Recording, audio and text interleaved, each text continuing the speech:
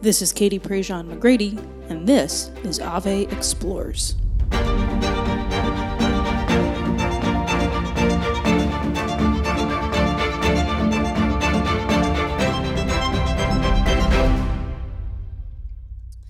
I think one of the things most of us can agree on is that conversations about mental health are important.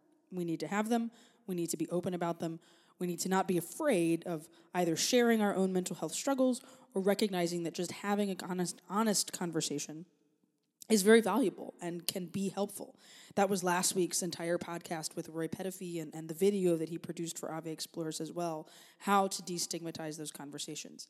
But no matter how much destigmatization might happen in the culture, no matter how open we might be about the therapy we go to or the medication we take or the fact that we think we might need help at all, even the sharing of some of the things that we've created for Ave Explores, I do think there's kind of an untapped area of mental health that we all experience at some point in life, but yet each have our own unique experience with.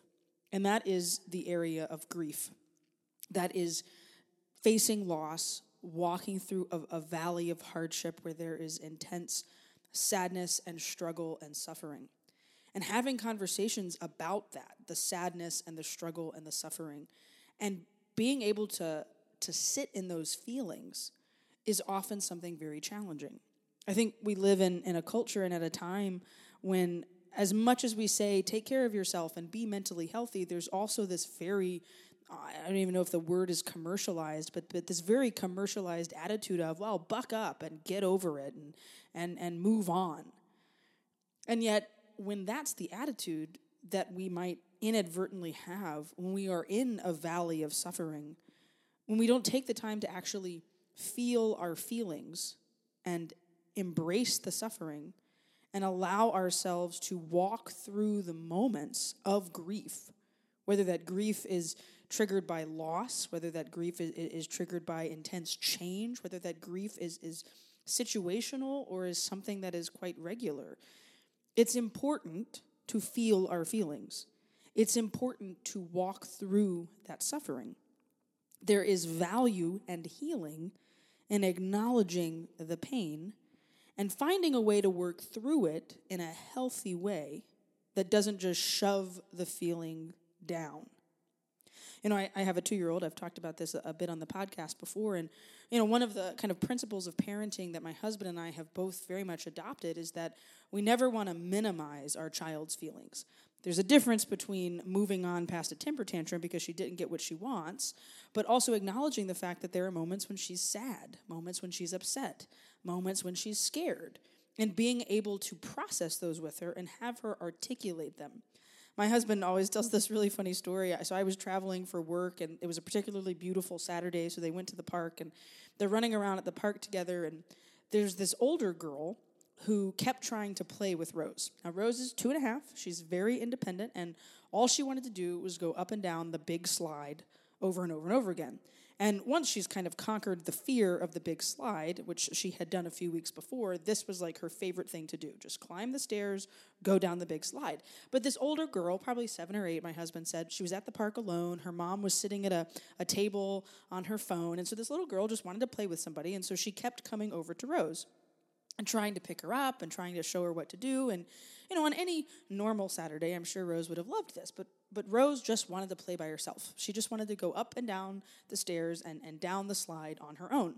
And so after a few minutes of the little girl kind of bothering Rose and Rose just kind of trying to ignore her and just do her own thing, apparently my husband is sitting on a bench watching all of this happen.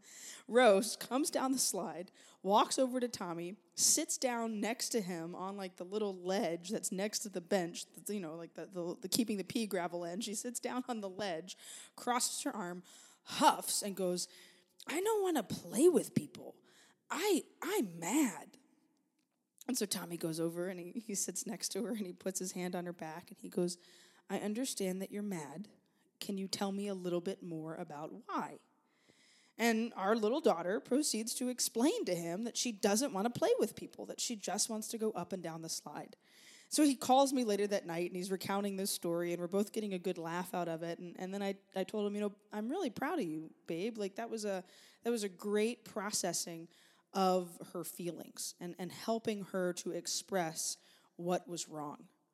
I think being able to process those feelings, whether that feeling is grief, whether that feeling is frustration, whether that feeling is overwhelming stress and anxiety, those are good things to do and is a path to mental health, healing, and being more mentally healthy. Today's conversation is with someone who has done that, who does that both professionally, who does that in his own personal life, who has walked through a remarkably dark, deep valley of grief and suffering and shares very openly and honestly about what that was like for him and his family.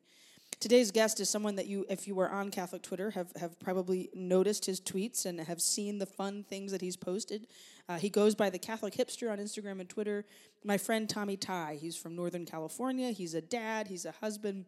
He works in the mental health industry, although that's not the best way to put it, but he is a licensed counselor and is a faithful Catholic and has a really great insight on not only how to have these conversations, not only how to feel our feelings, not only how to work through grief, but even some insights and ways that we can help people that we love as they walk through these dark valleys, as they walk through moments of pain and suffering.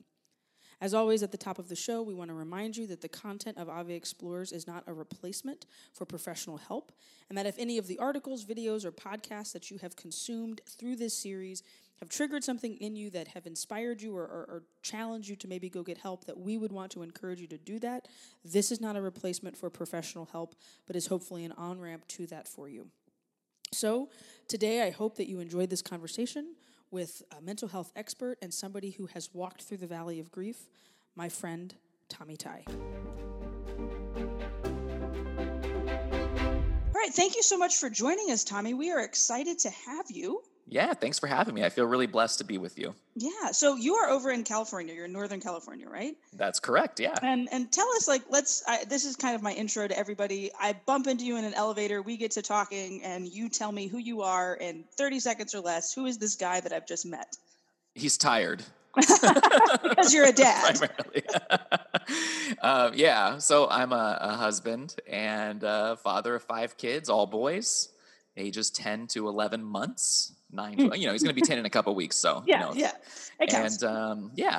And cradle Catholic. I guess that's like the main gist. Oh, and a marriage and family therapist if we're talking about occupation, but I try and leave that last. Whenever I'm meeting someone, it's always the first thing, especially among dads, to ask what do you do for a living? And right. I think that's cool because it can be interesting, but also we have value that we need to get to know each other above and beyond our profession. So that's it. 30 seconds. Why do you think that is? Why do you think that's the first question we ask? It's so much more comfortable to talk about, you know what I mean, than actually getting to really know someone. And it's a really easy jumping off point. Like if someone's like, I'm a contractor, and I'd be like, oh, I bet you're such a good one. I've had some shady ones do some terrible stuff at my house. I don't know. It's like we don't actually have to get to know people or be vulnerable because our job is such a fact about us instead of our actual self. I think that's probably why. Yeah, it's like an easy on-ramp. Yeah, just like in college, right? You're like, what's your major? That's all you ever say. No, it's very true. It's very true. But my daughter didn't walk into her pre-K class this morning. What do your parents do for a living? Right. Although I do distinctly remember, there was this turning point in 6th or 7th grade where that became what you wanted to know about other kids because you wanted to know, do y'all have money? I distinctly remember that being a thing within the culture of the school that I went to, and that's going home and asking my parents, Mommy, Daddy, do y'all make a lot of money? And being told that that's not a conversation we have because they did, but they didn't want us to necessarily know because we didn't live in this extravagant way, and we still don't. But yeah, that's interesting. Let's come back to that later on. That human beings are scared of vulnerability. So, but you do. I mean, you are dad. You are husband. I've had the pleasure of meeting your family. They're incredible. That's right. Not the newest addition. You got to get back out here. I know. What the heck? I do. Well, I was in Northern California this summer. So he would have been on the other side. He would have been out, but that's the thing that people never know, right? So just a tip for everyone: if you're ever I should visit someone I know in the Bay Area, you could be 20 miles away from where I am, and you'll look at the traffic and you will turn down the opportunity to come because it'll take 2 hours and 20 minutes or whatever. And that's basically what happened. One priest from Catholic Twitter and I went and got In-N-Out, and he suffered through an hour of traffic, and then doesn't even like In-N-Out, but he sacrificed because that's where I wanted to go because I never get to to have it. That's right. That's but it. you've got a beautiful family, and again, I don't want to just like jump right back into your career, but we'll come back to your family a little later. But Sure. you do work in the realm of mental health, so tell us a little bit about your day job and what you're doing behind a desk. Oh, sure. So, well, right now I'm a manager in a county mental health system. So, for those who don't know, right, I think most people think like you go to a therapist's office, you pay them cash, and they give you therapy for $100 an hour or whatever crazy thing they charge. And that's partially true for some people. Other people use their private insurance from their job, right, to go see a therapist. That's what I do. Yeah, and so then, but then the folks who have, I guess, what you would be known as Medicaid across the country, right? So we call it Medi-Cal here. They use services typically through the county, at least in our state. So I manage a walk-in mental health clinic where anybody can just walk in at any time, talk to a therapist, meet with them, see a psychiatrist if they need to, and just get help. And then we try and figure out where to link them. We're kind of like a temporary place that tries to like get them started, get them kind of back together, and then link them to somewhere they can go longer term. So I manage that. And being a manager is terrible. So I like to see patients instead. So whenever I'm in the clinic, I usually just tell my team like, hey, you know what? I'm going to see some people because that's what I used to do. And it's what I really love to do. So that's something that I'm so blessed to be able to like have this position where I can like do the management thing, which is fun sometimes, but then still be able to see just these fascinating and interesting people and kind of give them a little help. And that's really what kind of keeps me going. We had Roy Pettifee on the podcast a couple weeks ago, and we asked him, like, why was mental health what you wanted to both study and then work in? Like, what same question for you? Like, what was the impetus? Why was this the field you wanted to commit your professional life to? Oh, yeah. So it really goes back to junior year of high school. And in my high school, they had an AP Psych class. And I just took it as an elective, like just try it out, see what it's like, because I had room in my schedule.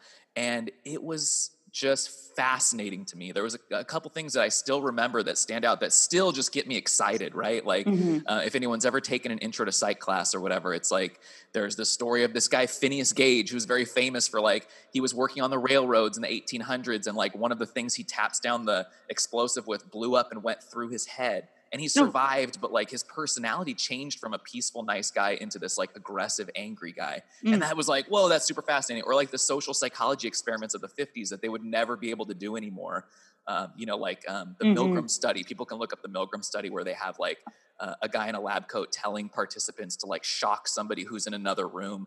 And it's an actor, right? Like nothing's really happening, but they keep shocking them as they're like quizzing them and getting wrong answers. And it's just so fascinating to see people who do these things because someone in a lab coat is telling them to do it, even though they know it's wrong. And again, they would never do that anymore because that study left a lot of people permanently damaged when they realized that they would do something so terrible just because someone told them to. But those kind of things, like those stories, the twin studies where like twins get separated at birth and like, what do they end up being like person? Those things just absolutely fascinated me. And then when I got to college and started off with that major, I took an abnormal psychology class, which really deals with diagnoses, right, that people kind of struggle with, and just enjoyed it so very much. It just is something where you can like help people, be compassionate towards them, listen to them, and also just be like utterly fascinated with what human beings are like just on a daily basis. It's just so cool. It's almost like a secularized ministry. Most definitely. But the cool thing is like you can really bring the Catholic faith has these things that are not like religious, like just dignity, right? Compassion, listening, like these things that are so that Jesus showed us that we can model that nobody would say, oh, you're doing this like Christian thing at work. You're just being like a human. And most people who are suffering from mental health issues don't have anyone in their life who a lot of people, I should say, don't have people in their life who are just going to sit and listen and not judge them. Yeah. And that's such an easy thing to do. And it's so powerful. It's remarkable. Like a lot of the therapists I supervise will say, I feel like I'm not doing anything for this person. I feel like I'm not providing them any service. And then at the end of like 10 sessions, this person will be like, you changed my life. Like you did so much for me. And it's just the act of being present and not judging them and listening. It's fascinating how much that can help someone.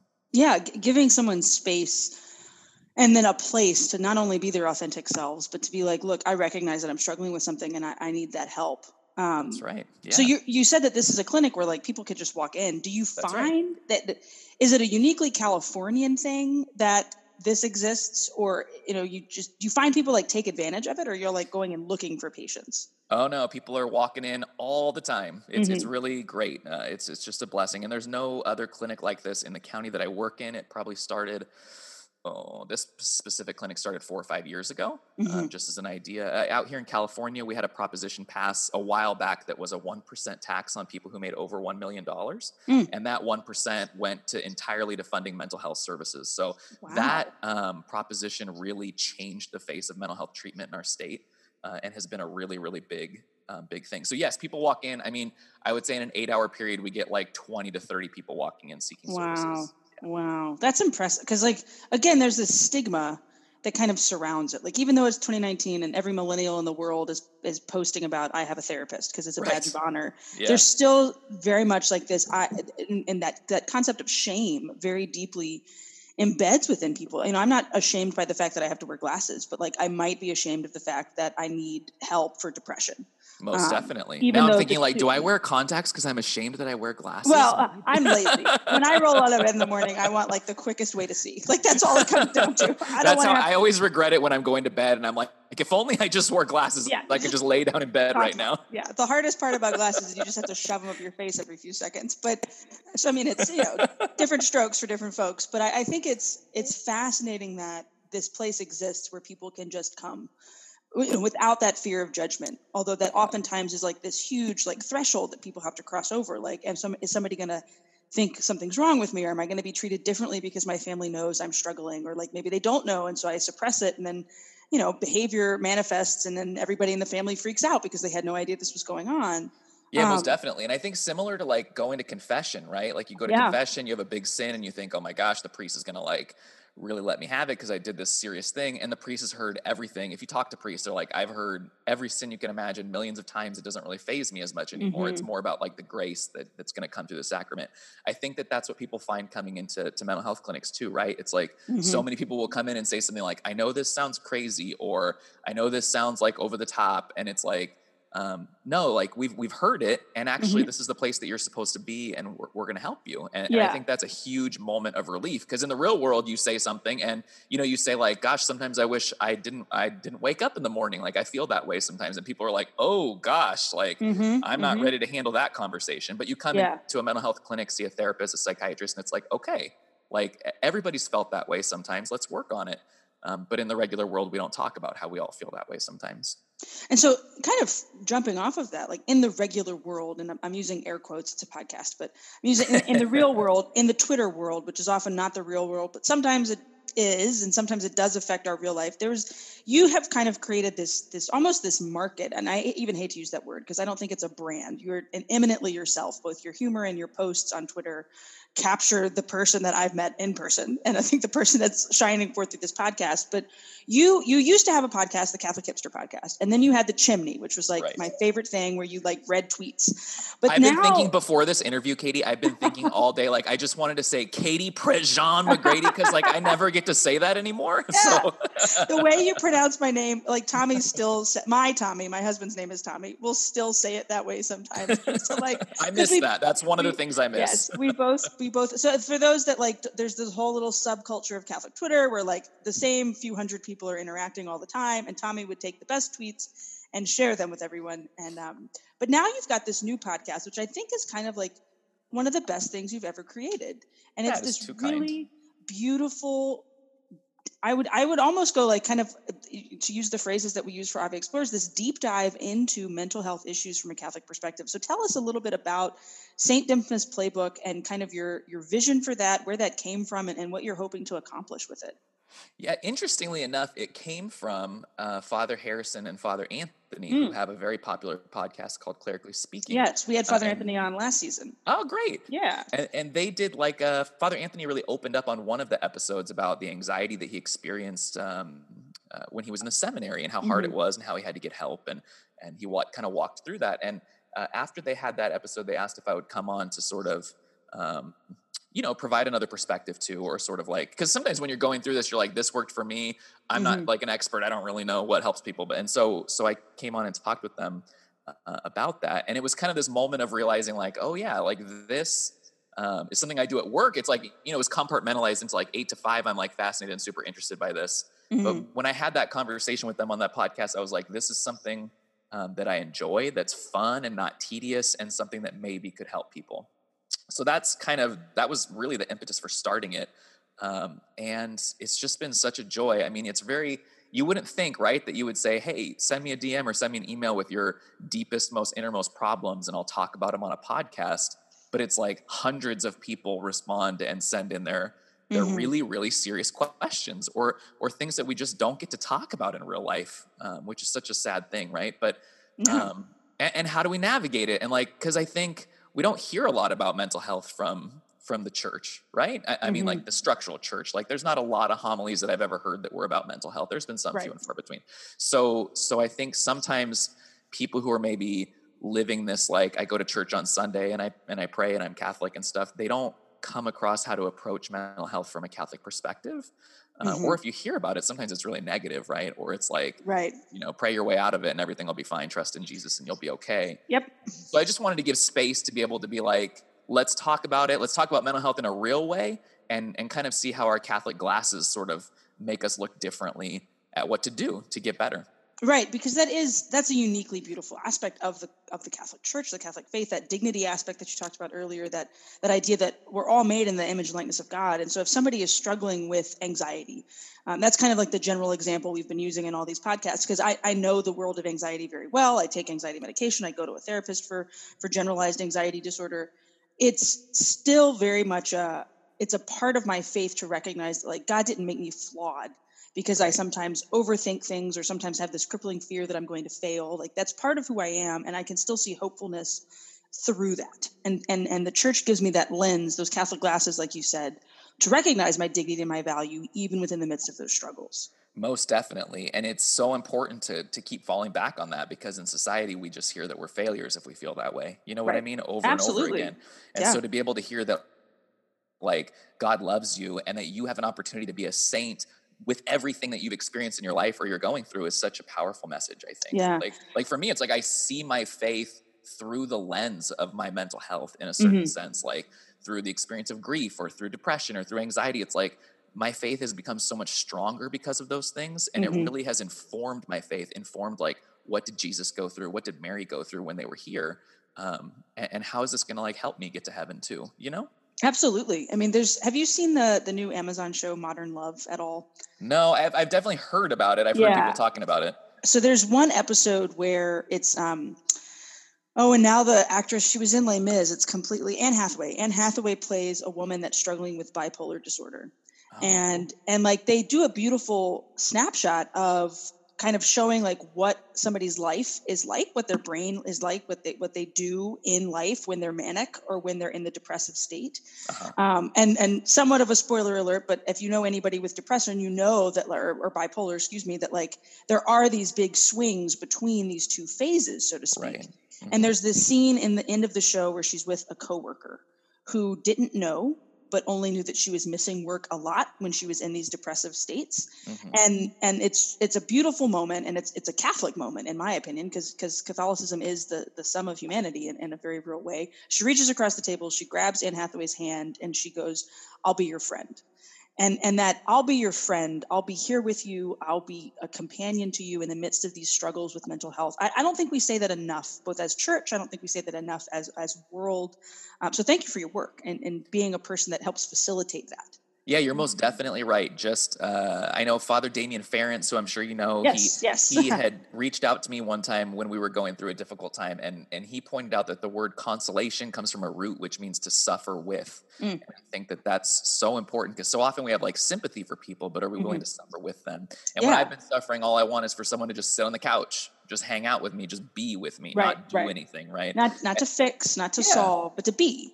That's right. So one of the cool things about being a therapist is like being somewhat emotionally out of the situation, like not a family member, not a friend. It's very easy, no matter what the person coming to therapy is bringing or how they're treating me, that I'm going to be there the next week. And that's a very unique relationship, because since I don't have the emotions wrapped up that you have in a family, it's like they can be the meanest person they want to be to me if they're going through something difficult. And next week at 3:00 on a Wednesday, I'm going to be there and they're going to come in, and that really can change people's lives. Yeah, absolutely. That presence, that consoling, compassionate walk with, it's very Road to Emmaus.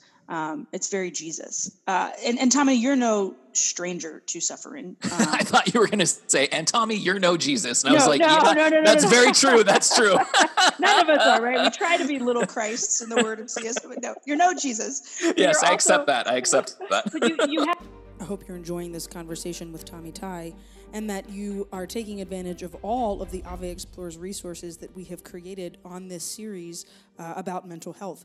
You can find all of the articles, the backlog, podcast episodes, video content, and resource lists available on AveMariaPress.com, where you will learn even more and will hopefully be challenged and inspired in new ways.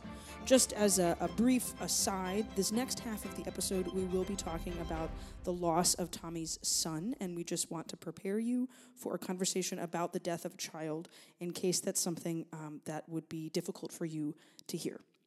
You have carried crosses, right? Like you've been you and Karen both have been very, very open about kind of the struggle that y'all experienced. And I even don't want to minimize. I don't even want to say struggle. Y'all experienced a great loss in your lives a few years ago. And I would love if you take the time for a few moments to kind of tell us the story that you've shared with others, both on Twitter and through different outlets, about Luke and about your family.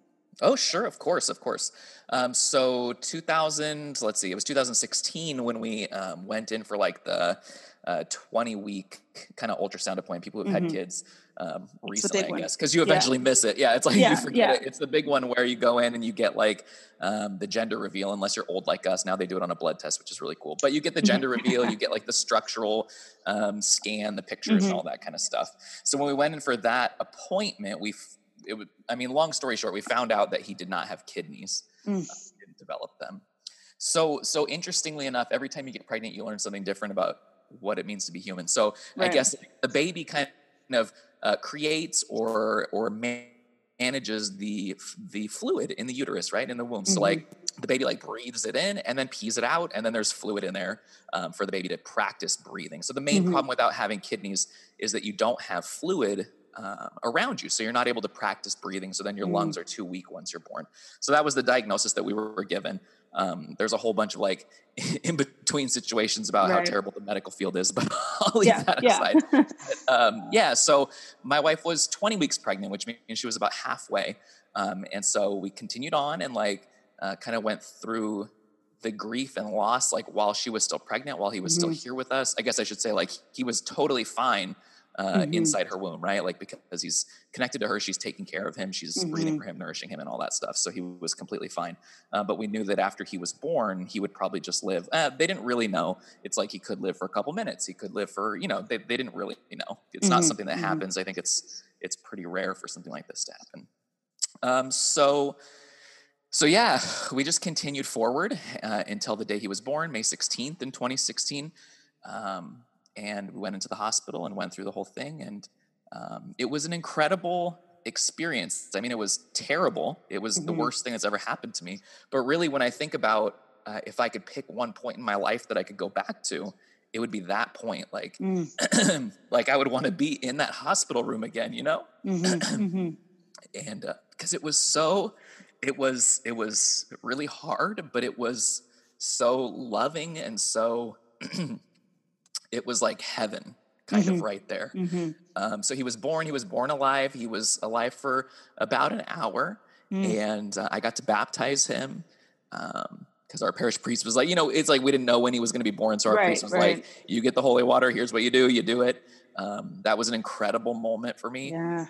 And that's the story. So then, then we went home and went through the funeral, all of kind of the practical things, and then tried to figure out how to keep living after that. Right. Because there's the day and then there's the next day. And then there's the day that like everybody else is like, okay, well, we're going to let the Tighe family just kind of be on their own. But that's, St. Luke, pray for us, right? Like you literally have a saint for your family, which is, oh man, it's such an incredible consolation. And we can feel his presence in our life, like so intensely.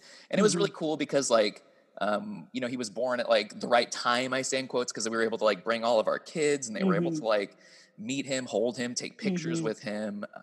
It was really, it was like nothing else. That day is just like such an intense mix of emotions of like ridiculous, like we're smiling in all these pictures and it's like how, you think like, how are you smiling? But it was so joyful and so loving and overwhelming. In a good way, and then also overwhelming in a bad way. But like you say, it's like, then you get home and then you have the funeral, which is, people are supportive, and then everybody goes back to their life basically within a week or something, and you're left with this trying to figure out a new way to exist. Right, because you know him, and you did know him, and for 40 weeks he was very much there within your family, and then you have the hour, and then it's. I think most people can just. Everybody has an experience of grief. This one is, of course, I think the most intense and the most profound loss that anyone can experience is the loss of a child, which very much unites you to Mary in a unique way. Thank God I stumbled across that sort of in the midst of everything. That was very, very helpful to me. Yeah, that's kind of my next question of, how did you survive? Like, how did you maintain yourself for your sons, your other 3 sons? How did you maintain yourself for your wife, who, of course, I keep thinking to myself, like, I cannot imagine being pregnant knowing that when the baby's born, my job is done, and yet that's when the job begins, but I'm not going to be able to do it anymore. So like, how were you there for her? How did you find comfort for yourself? Yeah. So I think one thing that's important to know is like, we all have these like needs when we're parents, right? We have the need to like feed our child, nourish them, keep them warm, like socialize them, like these very basic, like kind of, human needs that we want to provide to a child. And so really it's about how do you do that?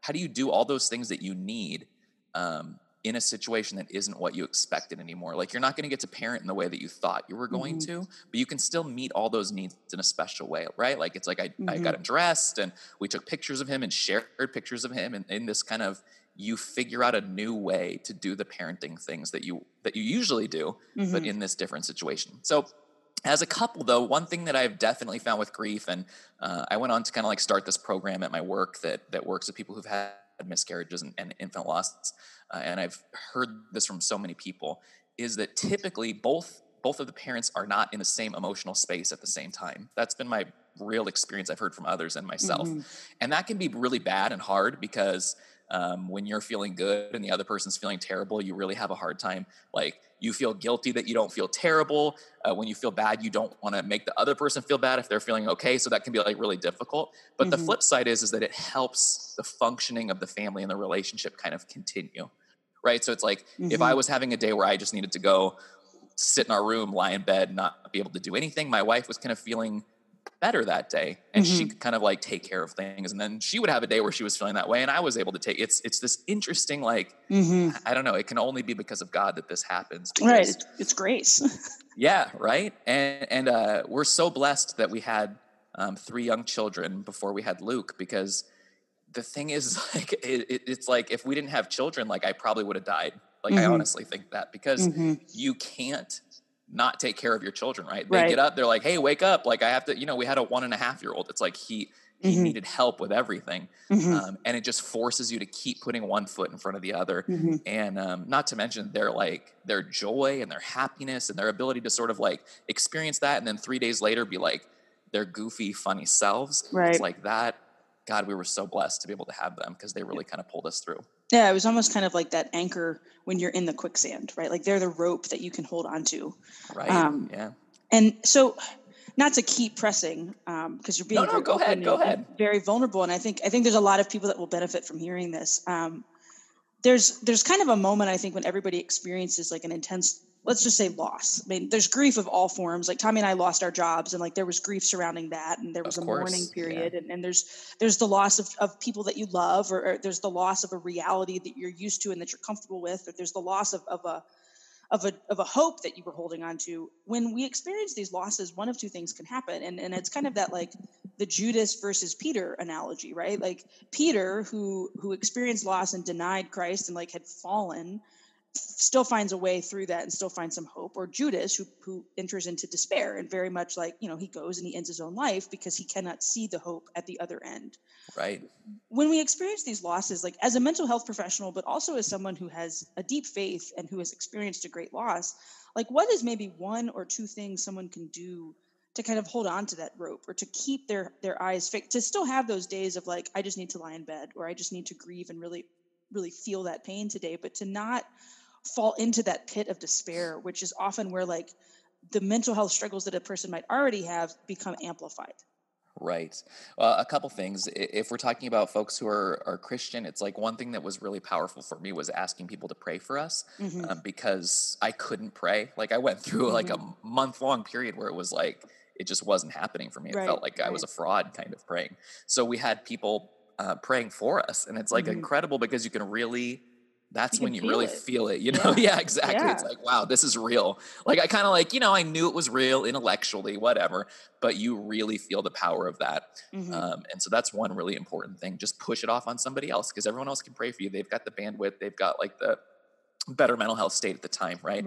The other most important thing is like everybody feels different in every situation. So like if this happened to you, you would experience it slightly differently than me, and everybody has a little differently. Right.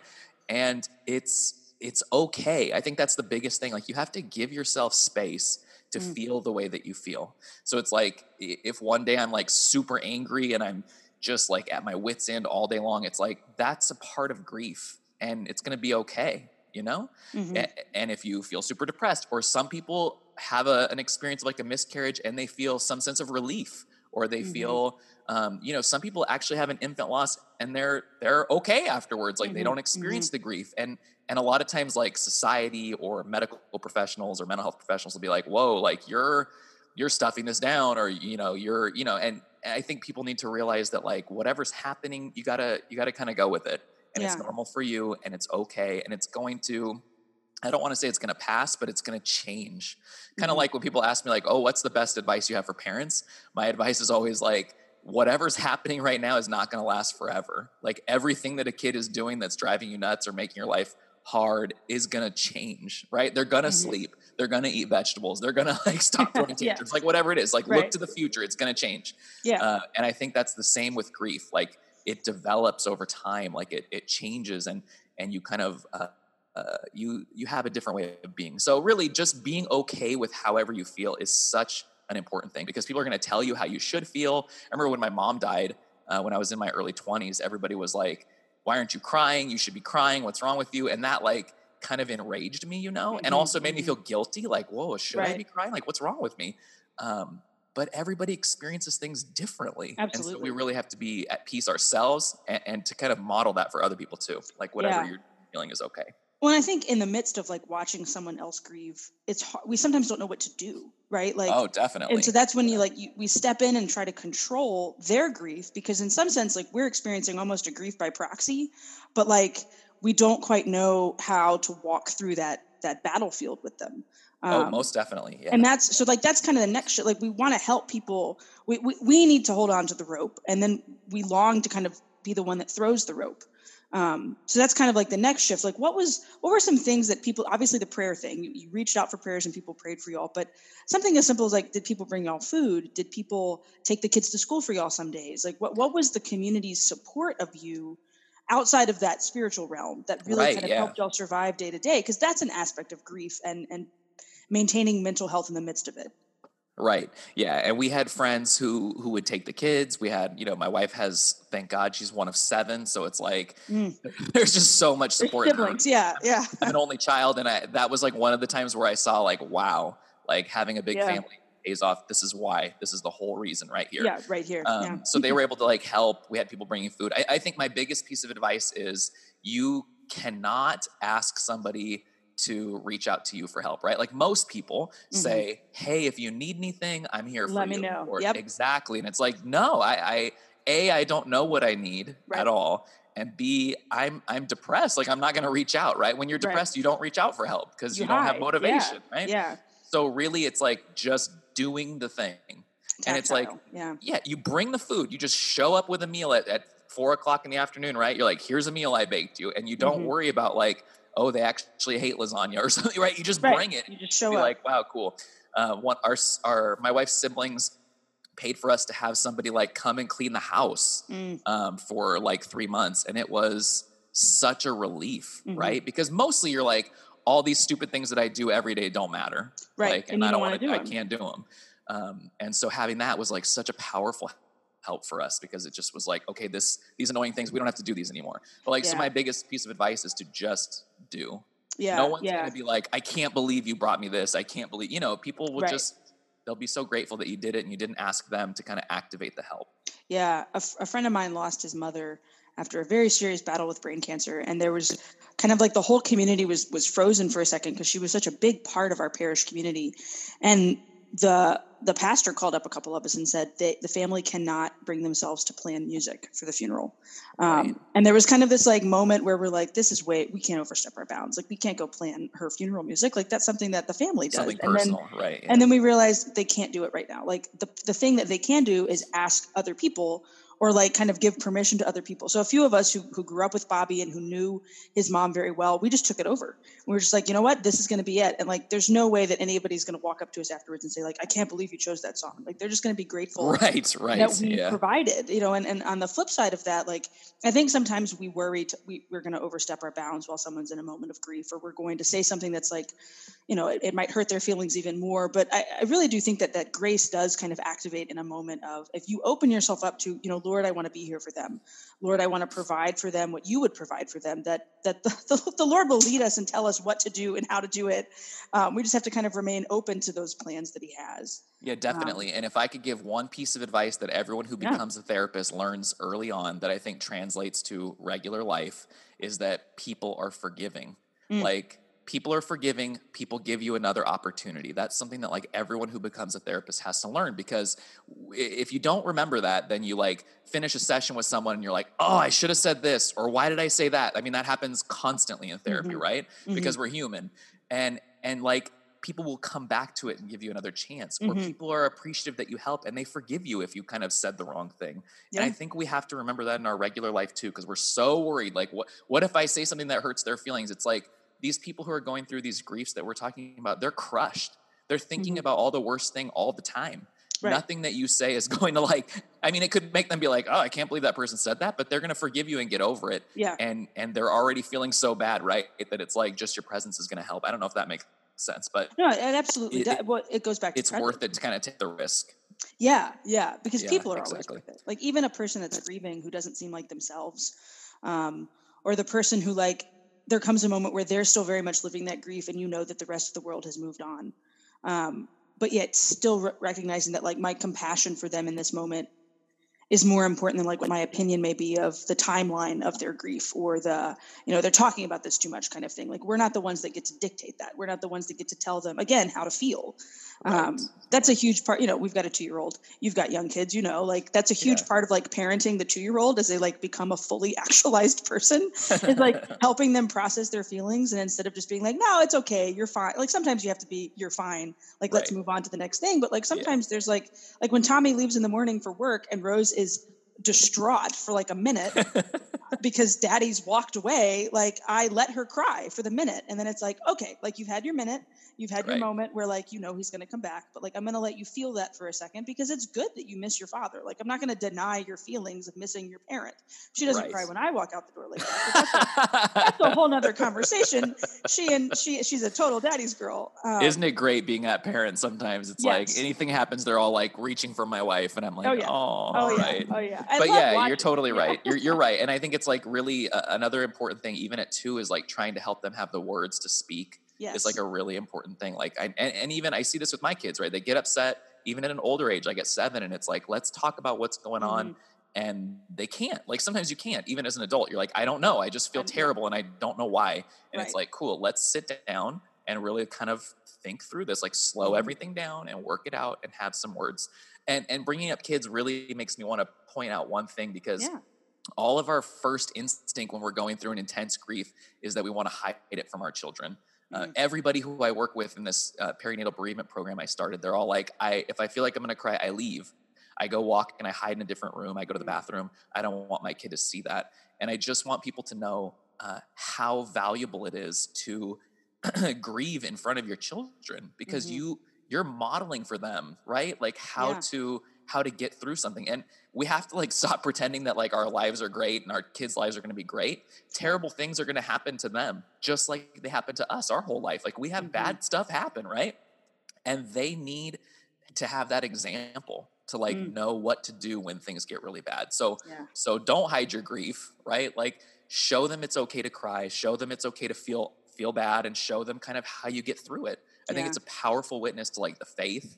It's a powerful witness to, you know, working through your, like just the hope that we have. I think it's just so important. So well, it's all learned behavior, right? Like if your parents didn't cry in front of you, then you're probably not going to try to cry in front of your own kids. And then they're going to grow up adults who think like something's wrong with crying or something is wrong with feeling those feelings. And so it very much like, obviously you don't unload on your kids, right? Like they can't become your therapist. We all know that, but there is that acknowledgement of we're all human and we're all suffering in this together, in the same way that we would want our kids to see us experience true joy and like delight and excitement, definitely. You know, like, or like marital discussions in your marriage, right? Yeah, it's like, absolutely. I mean, obviously you're not going to be having like some knockout verbal fight in front of your kids, but like they need to see disagreements. They need to see how you work through them. That's a part of them growing up, right? That's a huge part of that focus test that couples take, right? Like, do you remember how your parents fought? And that was a huge. And boy, you do, don't you? It's like I've caught myself so many times. Yep. And it's so funny because, like, even now we've been married almost 4 years.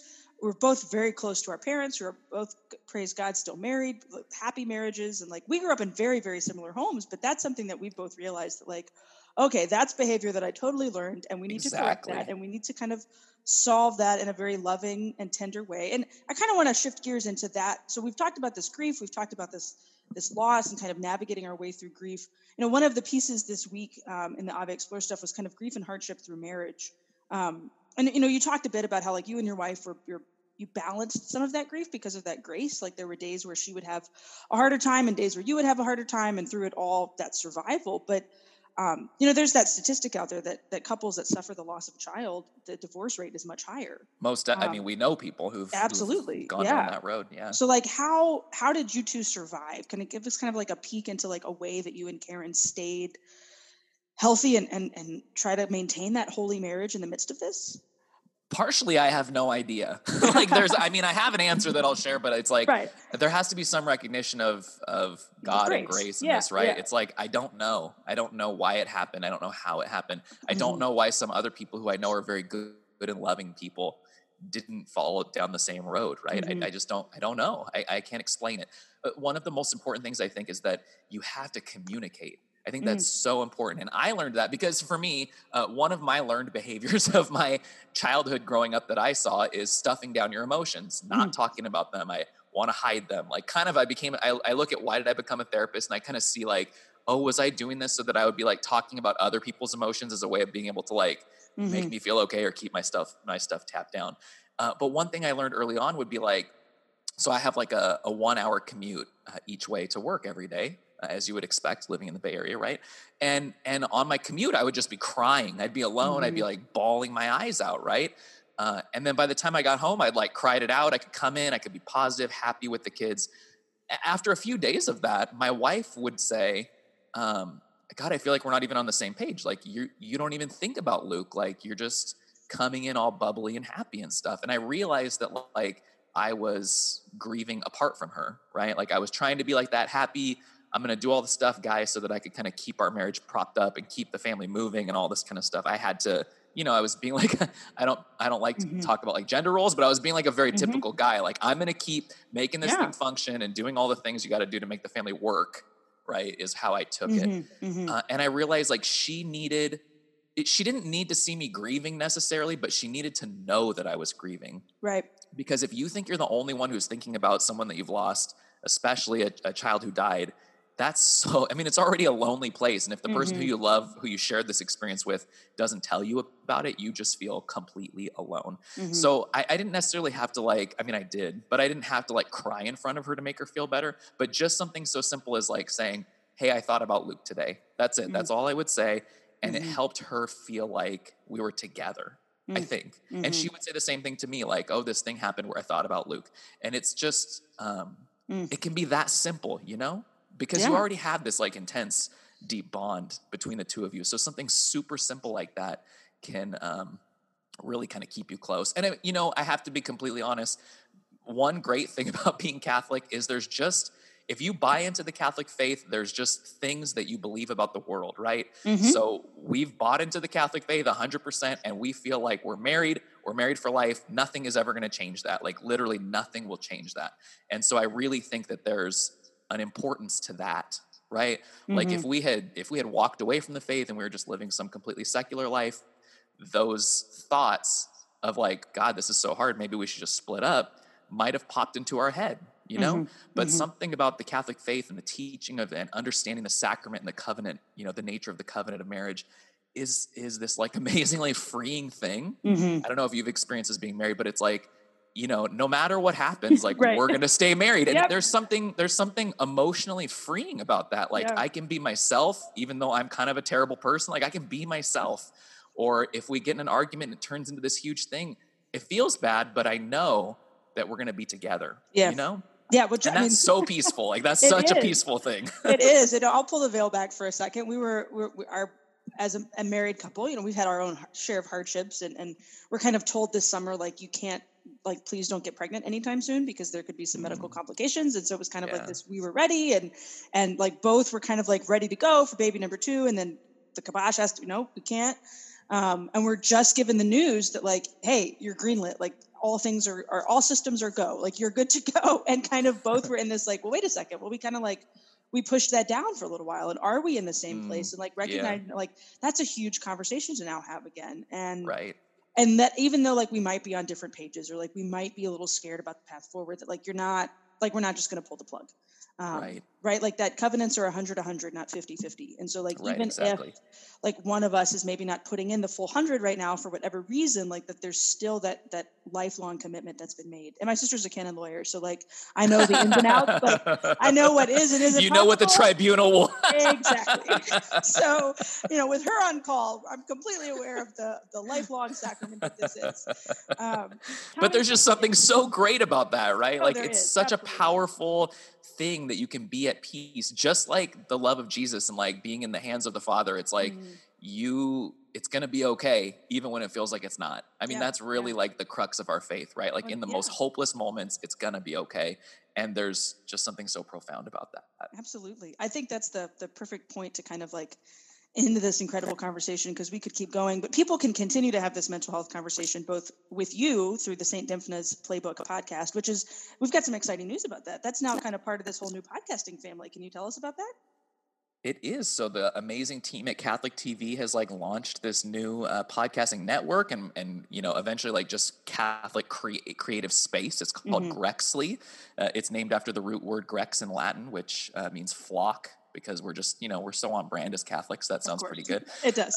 So it's just this home of really cool podcasts right now, just all original stuff that I think is going to be a blast. And I actually have like a team of people helping me with the podcast now. So it's not just me sitting in my van with GarageBand trying to figure, I mean, it will still be that, but I'll also be sending it to an amazing team who's going to do incredible things. That's awesome. That's great. Well, so it's just a blessing. That's really cool that they've taken this onto this platform because they want it to be even more widely distributed, because it is so necessary. That's right. And that's the church. Like we're always like, the church needs to talk more about mental health. It's like, we're doing it. And we're the church and we're going to do it. Right. And you have a home at Catholic TV, because tell us a little bit about your television show. Oh, sure. So my friend Steve the missionary, or I guess he's not Steve the missionary anymore, but you know, you get the point. He's still a missionary. We all are. We're all missionaries. Exactly. So my friend Steve and I have a show called Repent and Submit. And you can stream all the episodes. The premise is basically just two friends who can disagree about, you know, not church teaching, of course, but like things about being Catholic, and still be friends at the end of the day instead of being mortal enemies. And so we just have a good time kind of talking about stuff. And you can stream it on the Catholic TV website.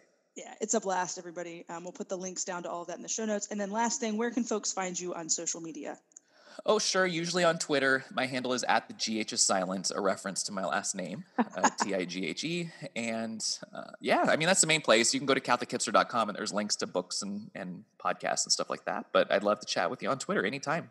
Absolutely. Thank you so much for being so vulnerable, for sharing your thoughts, for showing us how you found hope, and then, of course, for your mental health professionalism and for the work that you're doing, which is so necessary in the world. So thank you so much, Tommy. Oh, yeah. All glory to God. Keep up the good work, Katie.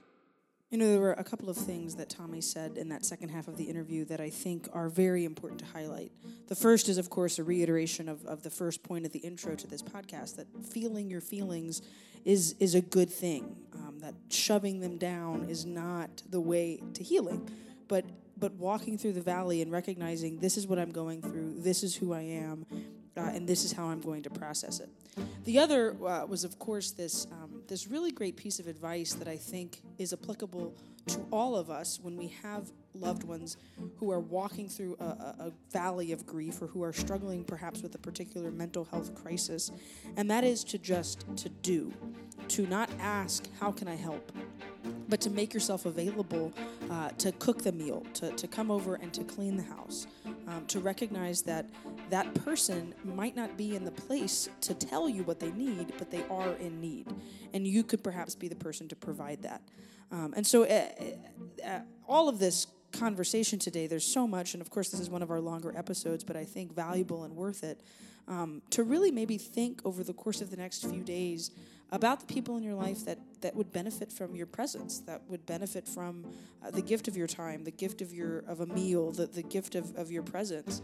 Or perhaps even if you find yourself in a moment of intense grief or suffering or struggle, you find yourself walking through that valley and feeling those feelings, that you not be afraid to reach out to people that you know love you and care for you, and to ask for the help that you might need. As we have these conversations about mental health, all of this series is really ultimately trying to point us back to this understanding that our mental health is not something to be ignored, is not something to shove down, is not something to gloss over, and that the church and Jesus himself cares about our mental health. All of our conversations about this, from both this podcast, from the videos, from articles that have been written by contributors, everything on this series is available at avemariapress.com. And I would highly encourage you to go look at those resources, to read those articles, to see the things that we've posted on social media, and really find the help and healing that you would need, and that could lead to deeper healing within your life. Of course, this podcast that you can find all the previous episodes of available on Apple Podcasts, Google Play, and Spotify. As always, we would be grateful for a rating and a review so that more folks can find this podcast and learn from this podcast and hear the things that folks have said, both on this season about mental health and the first season about Mary. Just as a quick preview, we've got a fantastic episode coming up next week with Sister Miriam James Heidland, a SOLT sister, and Father John Burns, a priest of the Diocese of Milwaukee, talking about hope and healing and forgiveness. That'll be kind of our capstone episode of this season. And then we'll take a very short little break of Ave Explorers and then come back for a very special series in between kind of Ave Explorers topics, and do a little bit of a Lenten podcast, which will walk through some weekly reflections as we go through the 40 days of Lent. So there is, of course, always more coming here on this Ave Explorers platform, and we are so grateful that you have joined us, that you have listened, that you have shared, and that hopefully this has provided a place for you to learn and to grow in your relationship with Christ, and your understanding of your own mental health, and in being a faithful Catholic daily.